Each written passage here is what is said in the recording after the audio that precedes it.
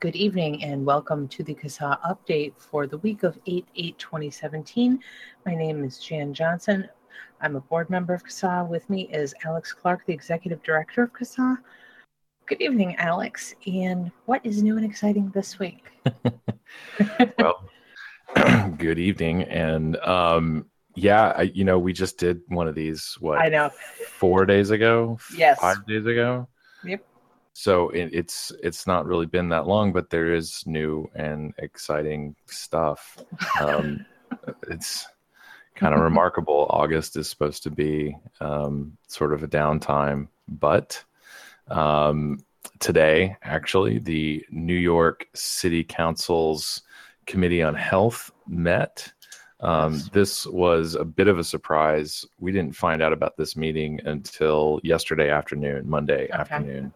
All right. And I only found out about it because of a post on SFATA's Facebook page. Okay. And very quickly put out the alert to our friends in New York City. Mm-hmm. So this was largely a formality. The real hearing happened back in April. There were, I can't remember how many people signed up to speak. I think in total there was like 90 some people that signed up. Okay. A majority of those people testifying were against these bills. I will say that the convenience store owners were there in full force. They feel, I think, unfairly targeted by these ordinances. Sure. The city is proposing to, the one ordinance in particular proposes to reduce the number of tobacco licenses by half. The same language is in the vapor license ordinance. Nice. And I guess that hasn't really been talked about too much. What the city council assumes is that tobacco dealers who decide to also sell e-cigarettes will need to get this separate e-cigarette license. Okay. But in reality, I mean, they may or may not choose to sell e-cigarettes, but the people that this really hurts are the retailers, the independent vapor shops. Mm-hmm. Because there are not, I mean, for a city with close to 9 million people, right. There's not a whole lot of actual vape shops. There's a lot of combination stuff around here. You have the combination hookah and vape shop type setup. They sell a wide variety of things. Mm-hmm. But the dedicated vapor retail shop is not as popular as it should be in New York City. Mm-hmm. So that's, a big concern. Anyway, I could go down various rabbit holes on all of these ordinances. Okay. But notably, Councilmember Peter Koo, who represents a part of Queens, Flushing, Queens, I believe, which is, in case anybody's ever seen the Men in Black movies. Right. I believe it's Men in Black 2, where the alien takes off out of that spaceship in Flushing. Is it Flushing Meadows Park? Okay. It's the ruins from the World's Fair. Right. That's his district, I believe. Okay. All right. I could be wrong. That's just what I think of every time I see Peter Koo. I also think of whenever I think of Peter Koo, I think of his opposition to these ordinances. He is one of these bills in particular will prohibit the sale of tobacco, nicotine, and vapor products in pharmacies. Of course, the only nicotine product you could buy in a pharmacy would be anything approved for smoking cessation. Right. And he is a pharmacy owner. So responsibly, he abstained from voting on that particular bill. Right. I was hopeful that he would actually voice opposition. And he has been, Peter Koo and some other members of the health committee were actually vocally opposed to these ordinances because they were very concerned about expanding the black market. Right.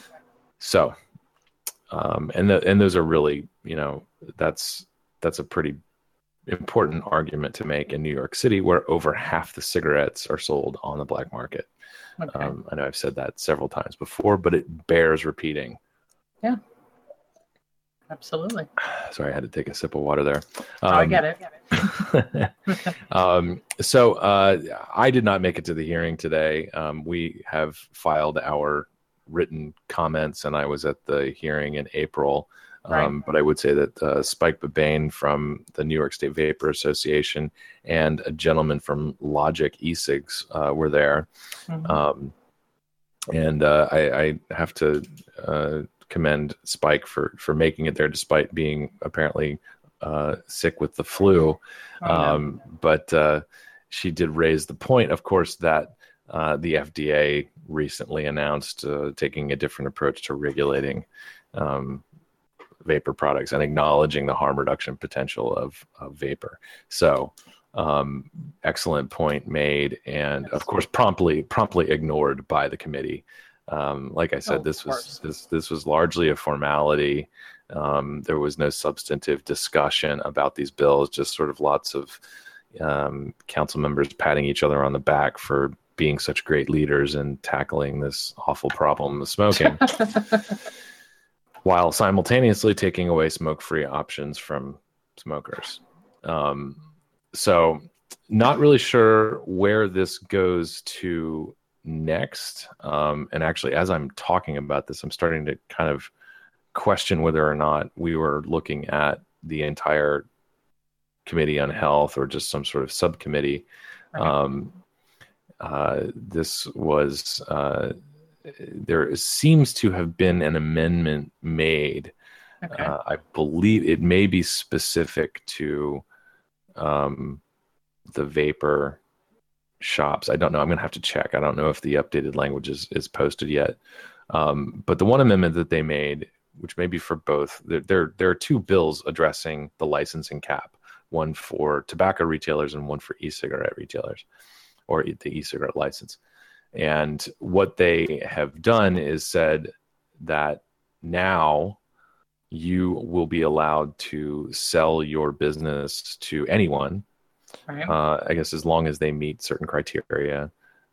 This is not uncommon for liquor store, anybody that holds a liquor license, or I think there's some other businesses that fall into this kind of risky business type category. And if you're selling anything that is regulated or deemed to be a risky product, mm-hmm.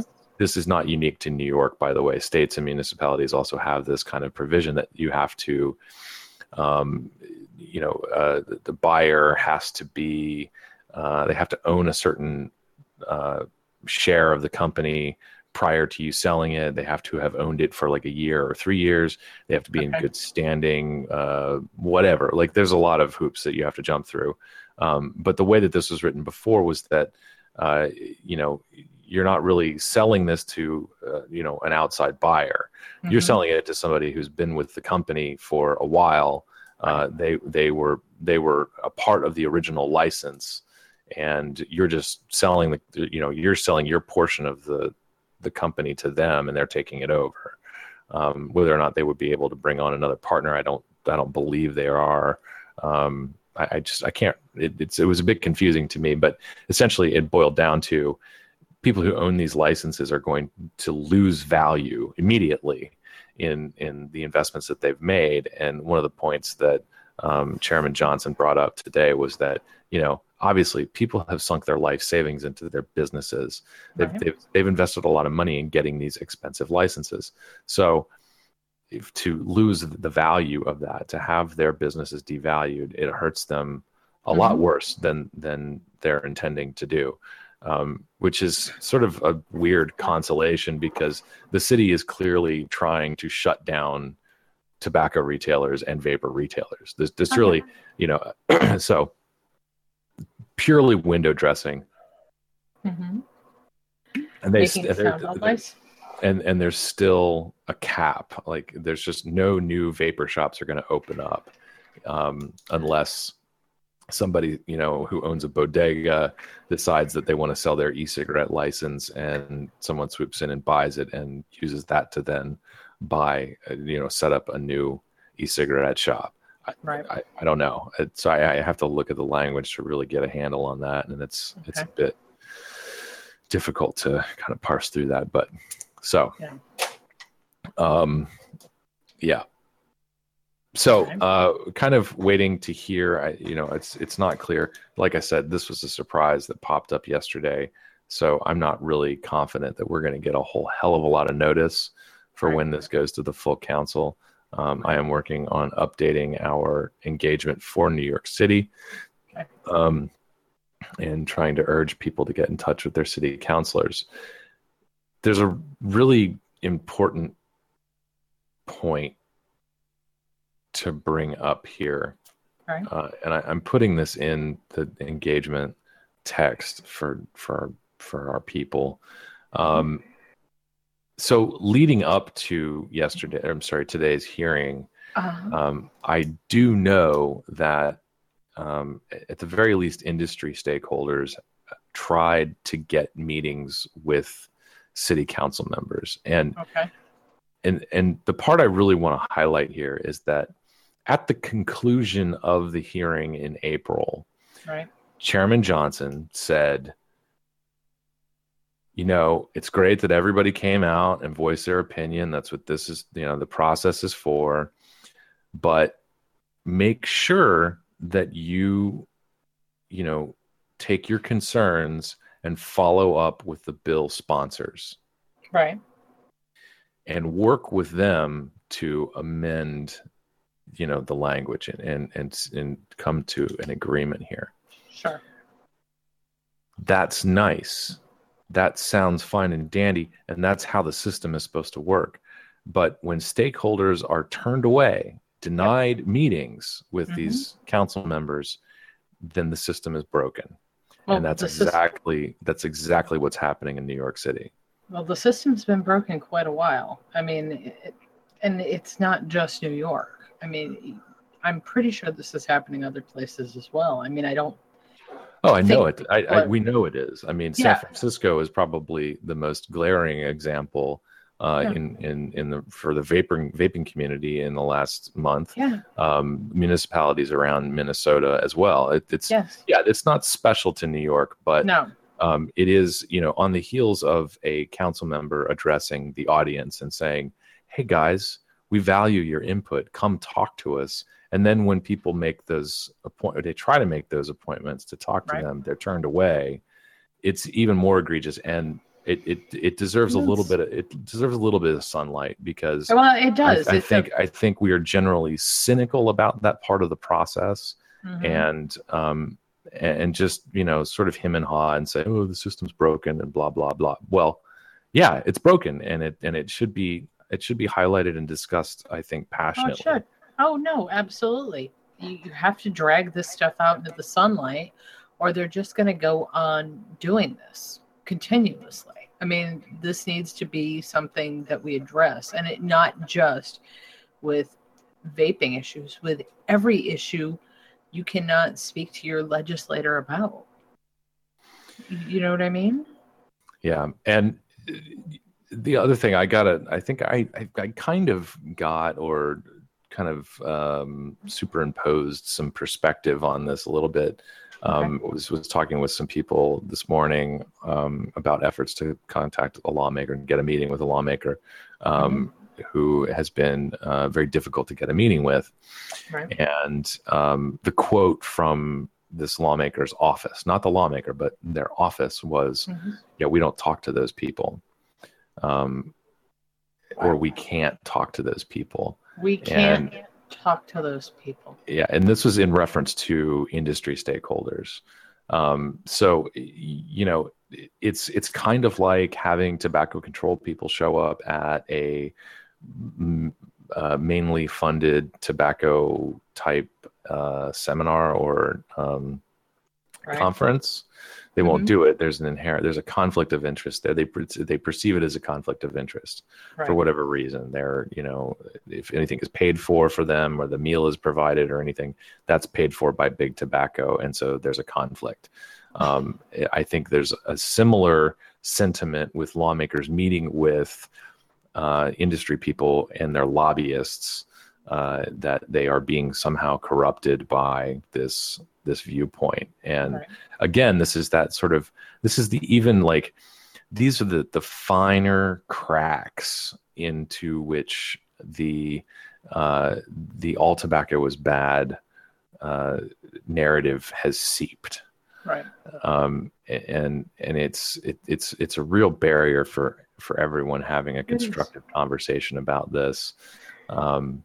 And I think that has something to do with it. But it's bad when they were turning away industry, but they were also turning away regular stakeholders, regular people. At least I know in Minnesota, it wasn't just industry people that were getting turned away. And I'm assuming it's exactly the same in all these other municipalities that are not speaking to vapors. I haven't heard anybody no one in New York City has contacted us and said, "Hey, I'm just a consumer and I tried to get a meeting with so and so," and they wouldn't respond. I may have, I just don't remember it vividly. Well, I think that's a valid point. That's something we should ask people. Yeah. I mean, just so they know it can happen, and we need to shine a brighter light on it. Does that make sense? It does. And I'm sorry for the silence. I'm actually writing that down. I mean, I think it's important. If they're turning away regular stakeholders, there's a real problem. That has, I believe that's a conflict of not sunshine laws, but open government laws. And maybe I'm wrong. I don't know. I'm not a lawyer, but I do know, problems I've had in various groups before, that has come up. And yeah, I'm not really sure. And I assume that they will, throw every bit of restriction that they can at anybody trying to meet with them. Are you a constituent? They can't deny you just whether you're a registered voter or not.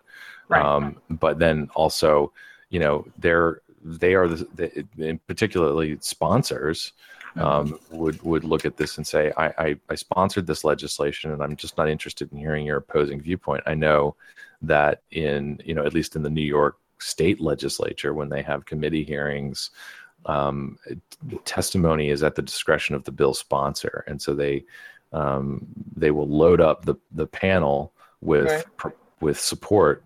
And maybe they'll let one opposing voice in. And in tobacco or vapor issues, it's typically a representative from the convenience store lobby, and that's it. And even though they make some very salient points, they are typically ignored. Yeah. So yeah, that's a good thing to ask our members about, and I am probably going to put that together in a brief survey and ask our New York City members, and anybody listening, really, if you have any accounts of trying to schedule meetings with lawmakers and you've been turned away, and you are just a consumer. I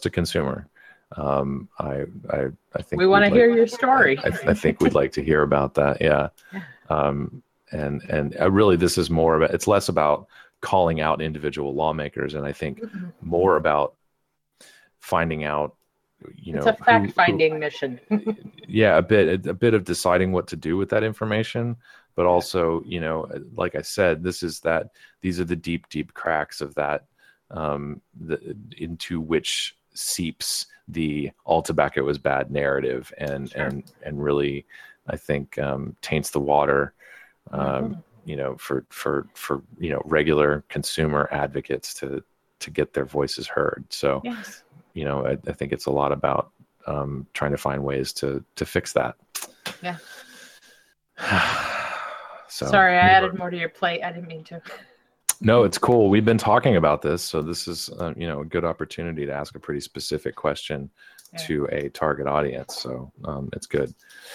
So yeah, New York City. I'll just wrap it up by saying again, we're looking out for when this moves to, I believe, the full city council, and not really sure what kind of discussion is going to happen.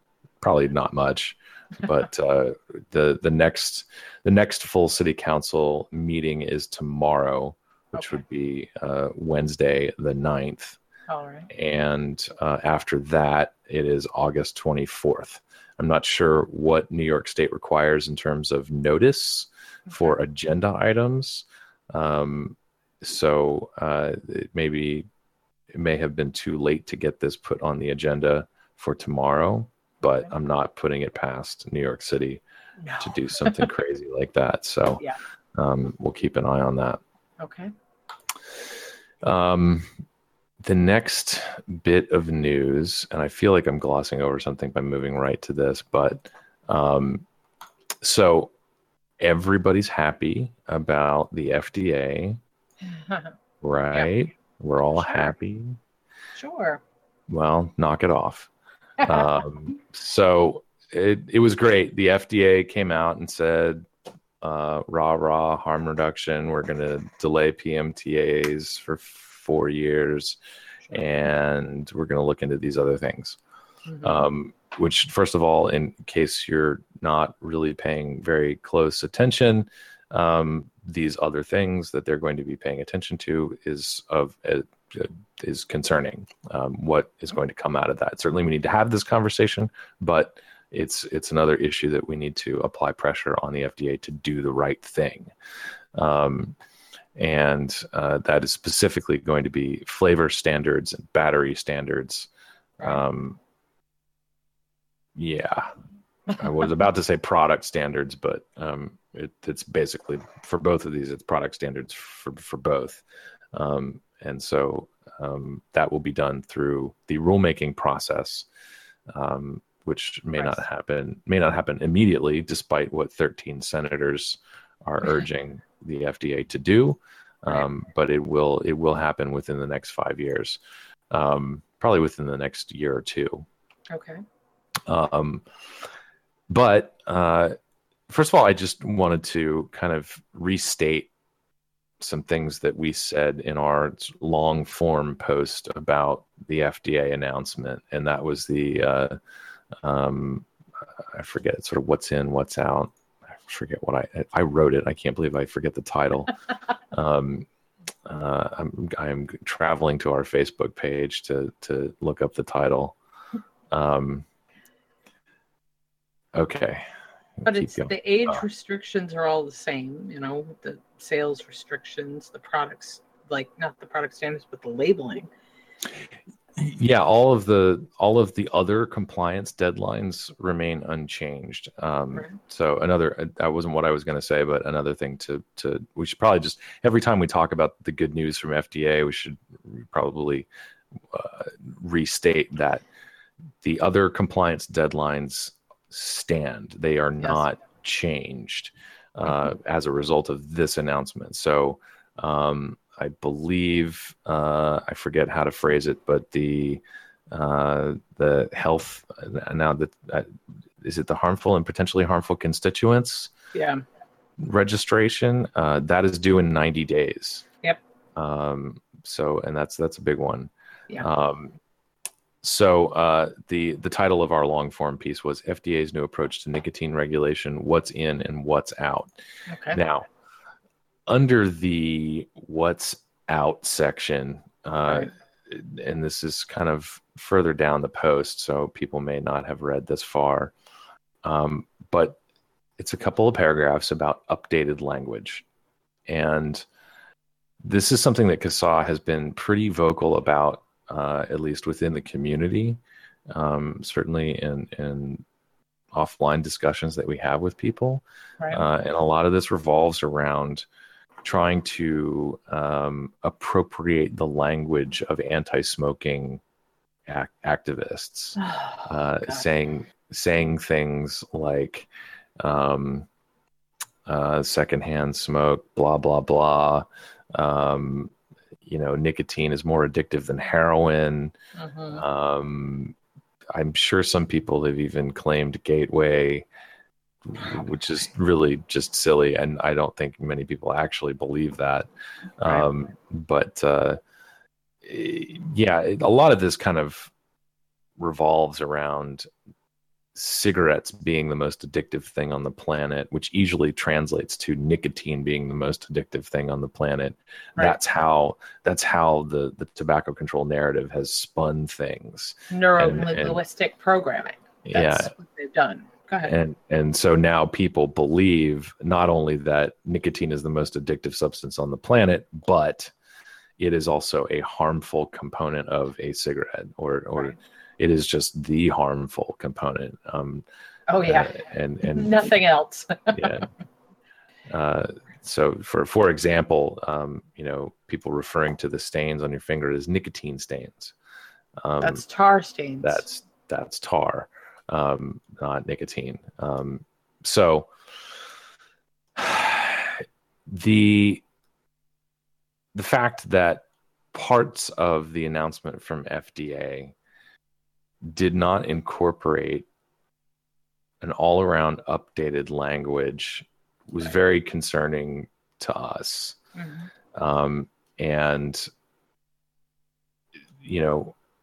words matter. No, they do.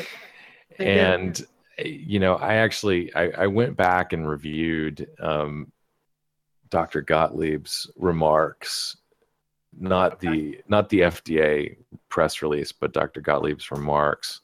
And it sort of goes, up and down in terms of, continuing to use the same language and then turning it around. And, the one thing that I put a star next to, if you print this out, it's on page 2, about 2/3 of the way down.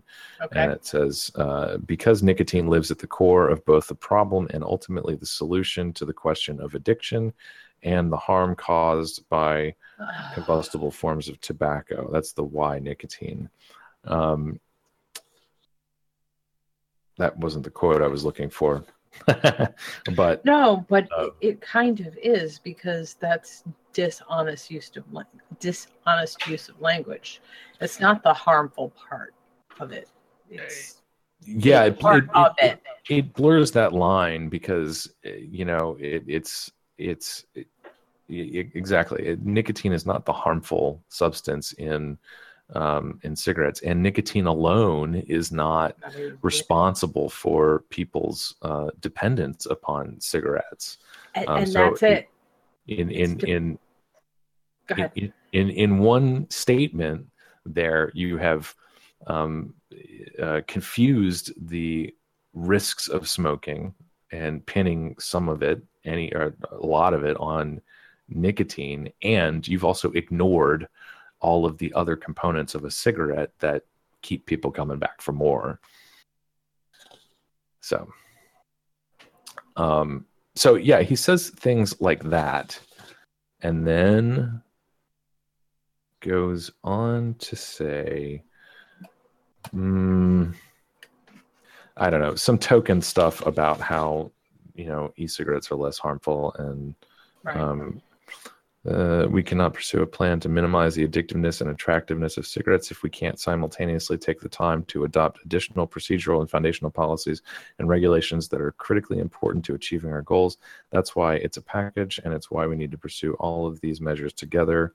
That is also not the quote I was looking for, but it had a lot to do. It does. It does. What sort of flowed in and out of his remarks was, nicotine tobacco bad, but we're gonna look at making the market pathways easier for these low risk products because harm reduction. So it kind of floats in and out, and it's weird how any nicotine that's coming from a pharmaceutical company is okay, but anything coming from like a tobacco company or a vapor company is not. It's just crazy. Well, yeah, because you deciding for yourself what is pleasurable and enjoyable is, wrong. Jan, just you and I are not capable of making those decisions without some sort of leadership from the government. Sure. That's right. Yeah. So yeah, and I was looking for some specific phrases here, but so the one thing that's going to stick out to people is, or that should stick out to people in any statement coming from anybody who claims to be a friend of vaping. I don't care if they own a vape shop or if they were an investor in a large vapor company and happen to be the head of a regulatory agency at this point. The words preventable disease and death are a dog whistle for tobacco control people. Of course. First of all, their preventable death is a total myth. You are preventable disease, maybe, but preventable death, no. What we're talking about here is early death. That statement is typically followed by or preceded by caused by smoking or smoking related. Again, dog whistles. And the words here matter. The word that should be used in that phrase is attributed to. These are early deaths and illness attributed to smoking because of the way that these things are reported by medical professionals. And I use myself as an example. If I were to develop some quote unquote smoking related disease, lung cancer, COPD, or heart disease or whatever, even diabetes. If I develop diabetes, it is likely that any one of those would be attributed to smoking. It may not be the cause. I gotta say, I've made some pretty crappy diet choices in my life. I don't exercise. I quit smoking 4 years ago, still not out of the kind of the danger zone, but no matter, they just sort of have that, oh yeah, you were a smoker for 21 years. It's likely because you were a smoker. So we're going to check that box and say that your whatever disease is related to smoking. That's how the reporting goes. And I believe I don't have any evidence to back this up. Maybe you understand this more than I do, and you've been doing this longer. But I believe that the medical professionals are actually encouraged to make those reports that way. They are. There's a really, and I will get the links for it. There's a couple of really interesting articles. A lot of the reason all of this stuff is attributed to smoking is, have you ever heard of SAMIC? I believe I've heard the acronym. I can't. Okay, SAMIC is a statistical modeling computer that they feed all this information into, and they change a variable here and a variable there. If they tweak it just right, they can make the deaths rise for anything exponentially. There is a Canadian nurse who was doing epidemiological research into the flu, and she tried to get actual numbers for deaths from the flu. And she got the numbers, found out they had been run through SAMIC and magically worked on in SAMIC.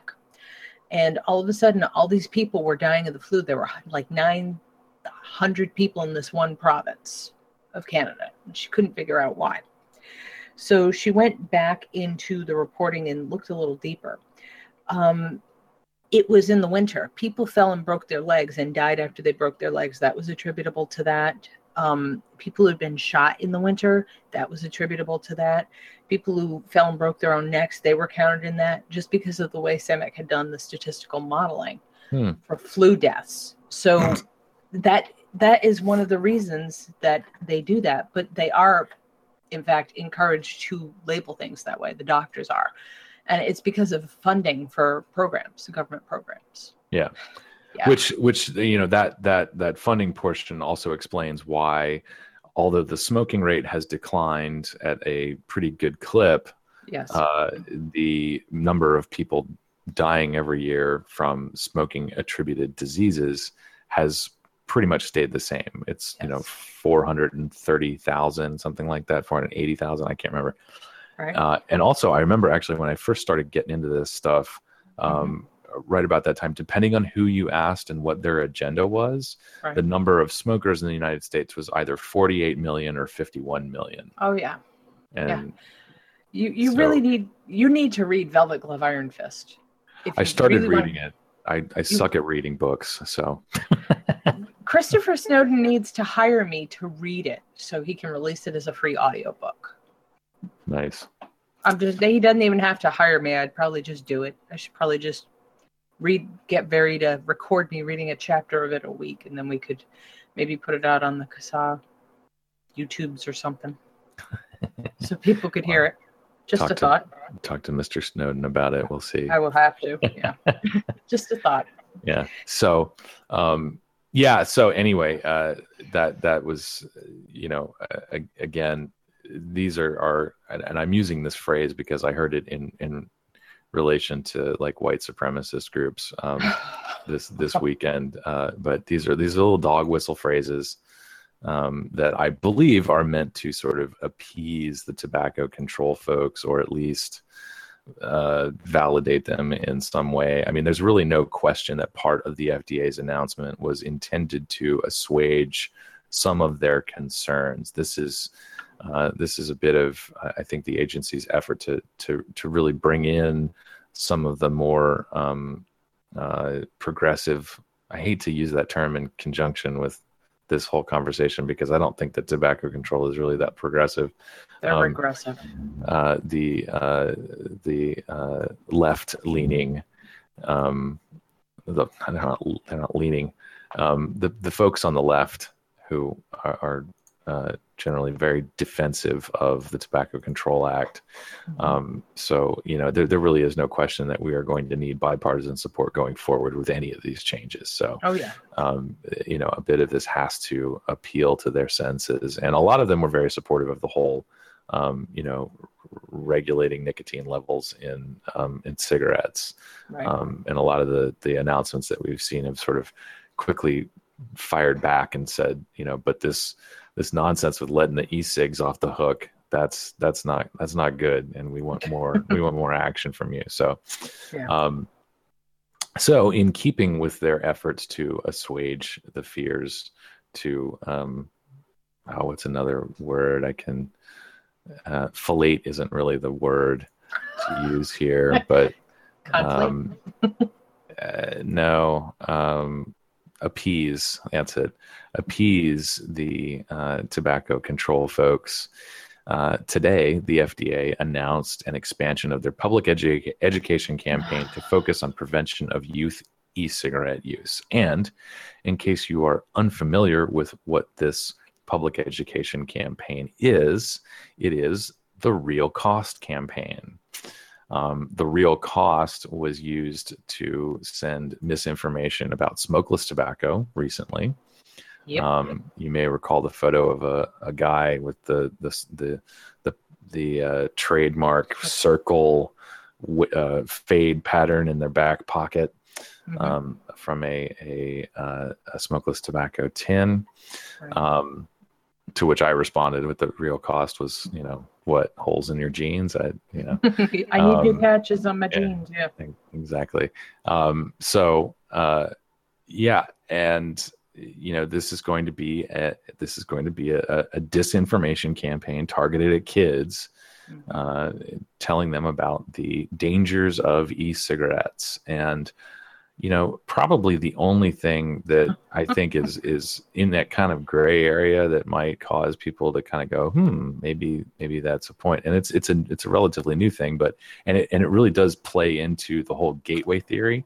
But it's this idea that by using nicotine as a young person, it's rewiring your brain to, number one, crave more nicotine, and number two, potentially use other mood-altering substances.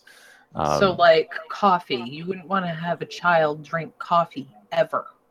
I haven't seen any kind of Real Cost campaign about coffee. Oh, give it time. or caffeine, by the way. I don't know. Now, I'm pretty sure that somebody has done research into whether or not sugar is a gateway to cocaine. I don't know. I don't know if there's any I don't know if there's any stone left unturned here. Like I'm sure that like bacon and cheese is addictive. Cheese is addictive. Yeah, cheddar cheese has MAOIs, just like smokeless tobacco. Is it casein or casein? Casein, some milk chemical that makes you feel all dopey. So yeah, all of these things, arguably, if we're going to talk about that being the problem with nicotine, then arguably all of these foods and your Starbucks, they're all gateway drugs. Well, they all are. It's all gateway drugs. Well, I mean, a flavored Starbucks Frappuccino, you give that to a child, oh my God. You're setting them up for like a lifetime of addiction and possibly obesity and early death. Yeah, I'm not really sure when I was allowed to drink coffee. I don't know if there was ever actually. I was 13 when I started drinking it because I had to get up for school so early. Yeah, I can't remember. I know I didn't really develop a taste for coffee until later in life. Right. But I do remember that I think do they still make No-Dos? Oh God, yeah. Yeah, I remember taking those in high school. Yeah, that was interesting. But basically just caffeine pills. Sure. So it is what it is. Mm-hmm.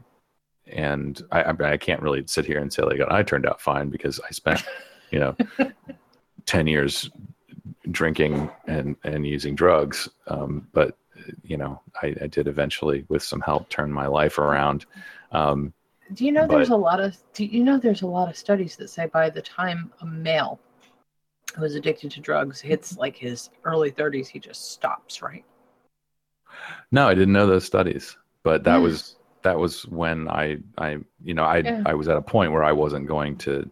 I had tried to kind of stop doing these silly things, right, and self-destructive things on my own, and it sort of frequently ended in failure. Right. But it wasn't, abstinence wasn't the cure. It was about I needed to have an alternate. I needed to have something to fill that hole. Sure. And I found that in, friends and work and family and connections. And taking care of myself. It was a complete lifestyle change. Sure. It had, nothing to do with, it had very little to do with abstinence. The abstinence part was sort of breaking that cycle of use. Yes. And that was what was ultimately very important. But exactly. Again, and to bring this back to nicotine in this entire conversation, we're right back to the sort of narrow view that nicotine by itself is responsible for all of this harm. That ignores all of the other issues. You have people coming from various, socioeconomic backgrounds who are inclined to use mood-altering substances. Cigarettes and other tobacco products and vapor products are going to be on that list. And it's not solely because of pretty colors and expensive marketing and seeing it in movies or whatever. Those are not the driving forces behind somebody making the decision to pick up a cigarette, a drink, or a drug. It's a combination of influences, and focusing solely on one component, I think, actually dilutes the conversation. It ignores the rest of these influences and ultimately misinforms people and harms them. Right. And I realize I'm putting a whole lot on that cigarette.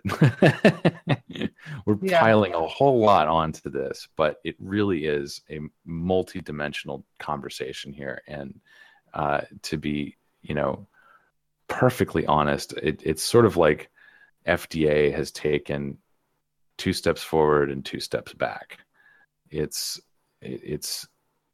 We're not going to gain much ground, I think, politically and socially, unless we expand this conversation to include all of these factors. And the focus on nicotine alone is, I think, going to ultimately cause some harm. Sure. And it's one of the reasons why, I've been we have been pushing this. It's not just a narrative. It's a reality of why the vapor shop is so important. Right. Certainly people can go online and find that kind of community support, but not everybody. A lot of people really do need to stand face to face with somebody and talk. Sure. And that has been found in the vape shop, in meetups. It's one of the reasons. It's one of the reasons why people go to these vapor conventions. They go to gatherings. Yeah, I can remember. Yeah. Go ahead. Well, I was going to say I can remember my first vape meetup. There were like 24 of us in a room, and my mouth was hanging open. I'd never seen so many people like me before. Yeah. And it was huge. And these were people from all walks of life that I might never have met anywhere else. And it was amazing.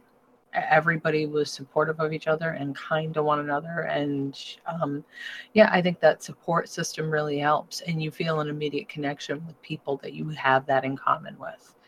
And you're right. That's why the gatherings are so big, I think. At least for the older vapors, probably not so much for the younger vapors.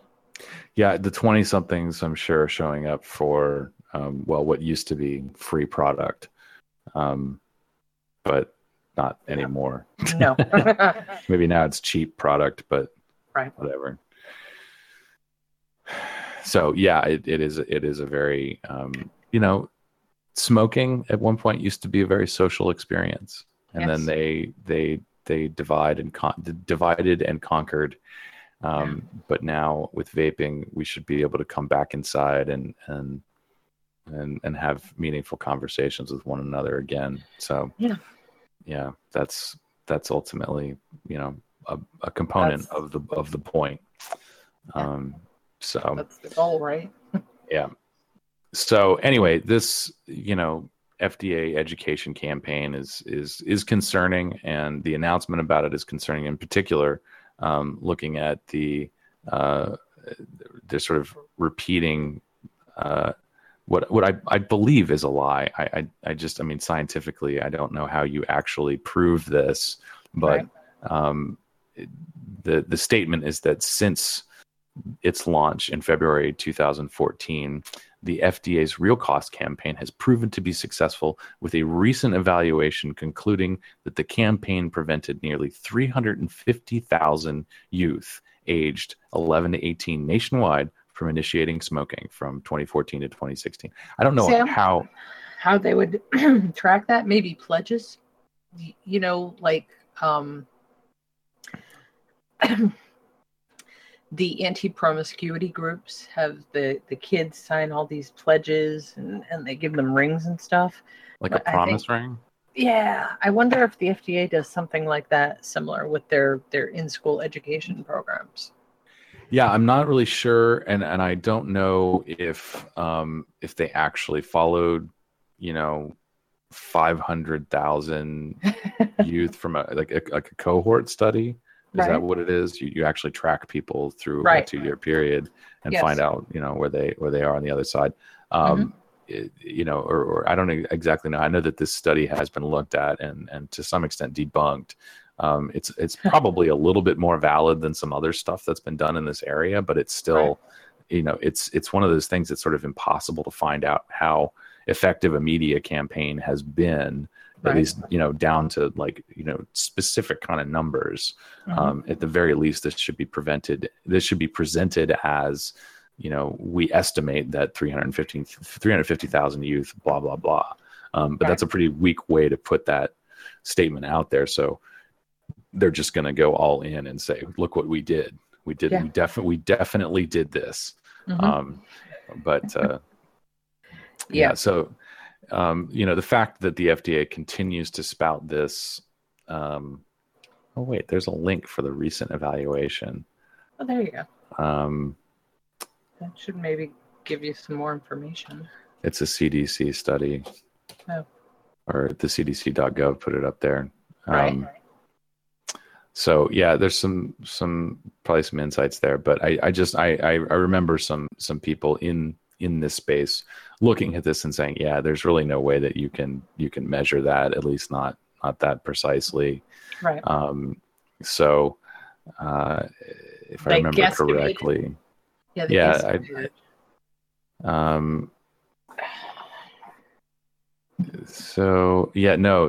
looked at a nationally representative cohort study of youths.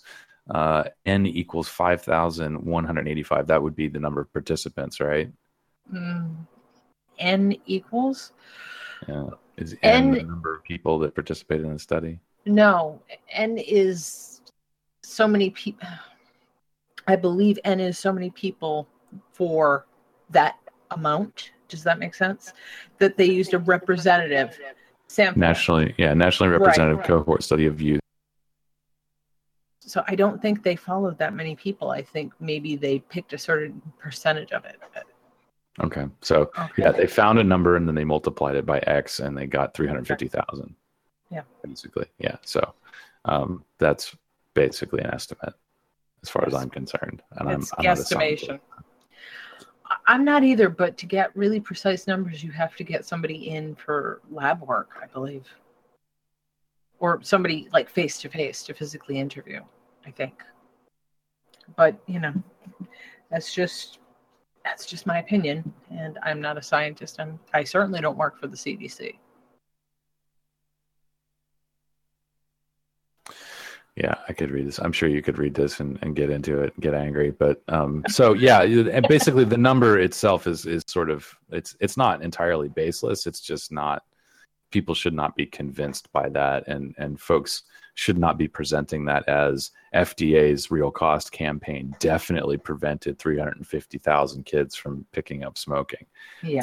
That's just really, it is extremely difficult, near impossible to actually prove. So anyway, so we have that to look forward to. I'm sure some really just unbearable memes to be coming out of the FDA in the coming weeks and months regarding or filled with misinformation about e-cigarettes. And the other thing that I really that drives me nuts about this nonsense is that even though FDA puts this out there as this is an education campaign targeted at children, there is undoubtedly some spillover to adults. Of course there is. Number one, you have kids coming home from school saying, "Mom, Dad, that vaping stuff is killing you." Yep. And number two, adults who are thinking about switching to these products are looking at it and saying, "Wait, this is going to rewire my brain so that I'll want to do drugs. I think I'll just stick with cigarettes." Like that doesn't sound like a statement you would, a rational person doesn't say those things, but it's whoever accused the government of being rational. Yeah, and it's a part of our brain that says, there's a bit of a panic in there. Like this information is being presented to you and saying that these products are dangerous. Right. It doesn't. There's not much regard for how old you are. It's just saying these products are dangerous. Don't use them. Yep. And that message is what an adult smoker ultimately will. They have to work extra hard now to undo that programming. Yep. And so very concerned about the FDA's campaign. And I don't. I can't remember if. I'm not sure if there is some sort of comment option on these types of campaigns, but it's certainly something for, I think, everyone, specifically us, to look into. Yes. As to whether or not we can actually engage with the agency and tell them why this is a bad idea. So I agree. Anyway. Yeah, it's a great idea. Boy, we made more work for you already, Alex. I love giving myself assignments. It's wonderful. Like I don't have enough on my plate already. So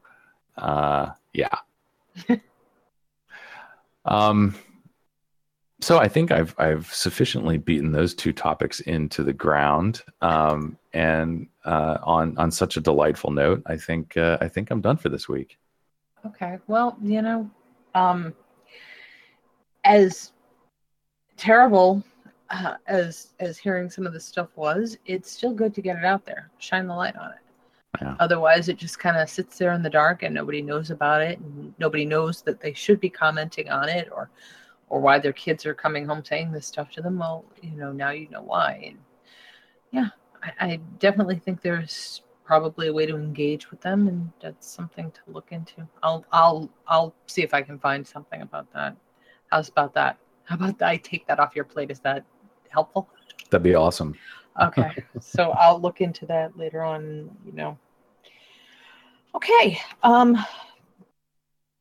Thank you for everything you do for us, Alex, and we'll see you next Tuesday. Sounds good. Okay. Have a great night. Thanks, okay. You too. Thank you. You can get CASA's updates by going to CASA.org and looking for the icon that says CASA Podcasts. That will show you our RSS feed that you can import into your podcast player, and they show in reverse descending order. You can go to SoundCloud and search for CASA Media, and you can subscribe there and import them into your podcast feed that way if you'd like. Or you can go to the Apple Podcast Store and look for CASA Media and get our updates there and import them into your favorite podcast application. And it will pop up and let you know when we have a new podcast out, so you always know the latest about what's going on and what CASA is doing. Thank you for listening.